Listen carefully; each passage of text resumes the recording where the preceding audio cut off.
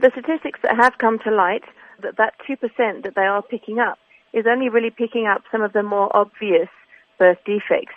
Things like Down syndrome, clubfoot, cleft lip and palate, the really obvious birth defects that can be obviously seen at birth. And what that really highlights is a lot of babies that are born just don't get a proper physical examination, a top-to-toe examination by a trained physician before they leave the hospital. That is, even babies that are born in hospital. And as we know, in South Africa, a lot of babies are born at home and don't even get to a clinic until a lot later in life.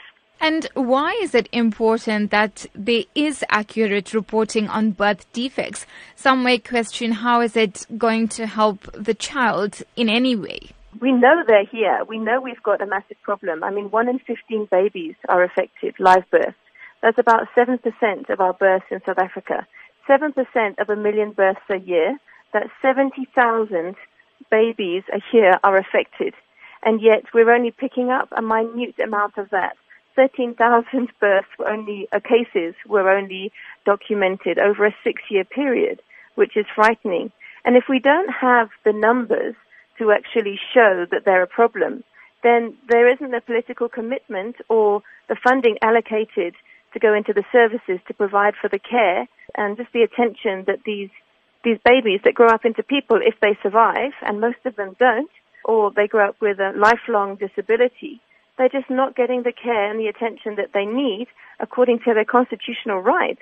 What about the myth that nothing can be done to treat birth defects? Well, as you say, it's a myth, and it's completely unfounded.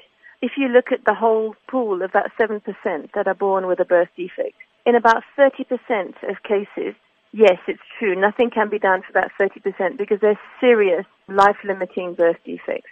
However, for the 70%, something can be done. And for 40% of that 70%, which is over half, they can essentially be cured. If you're thinking of things like congenital heart defects, clubfoot, cleft lip and palate, or gastrointestinal abnormalities, all of these can be surgically treated and essentially cured.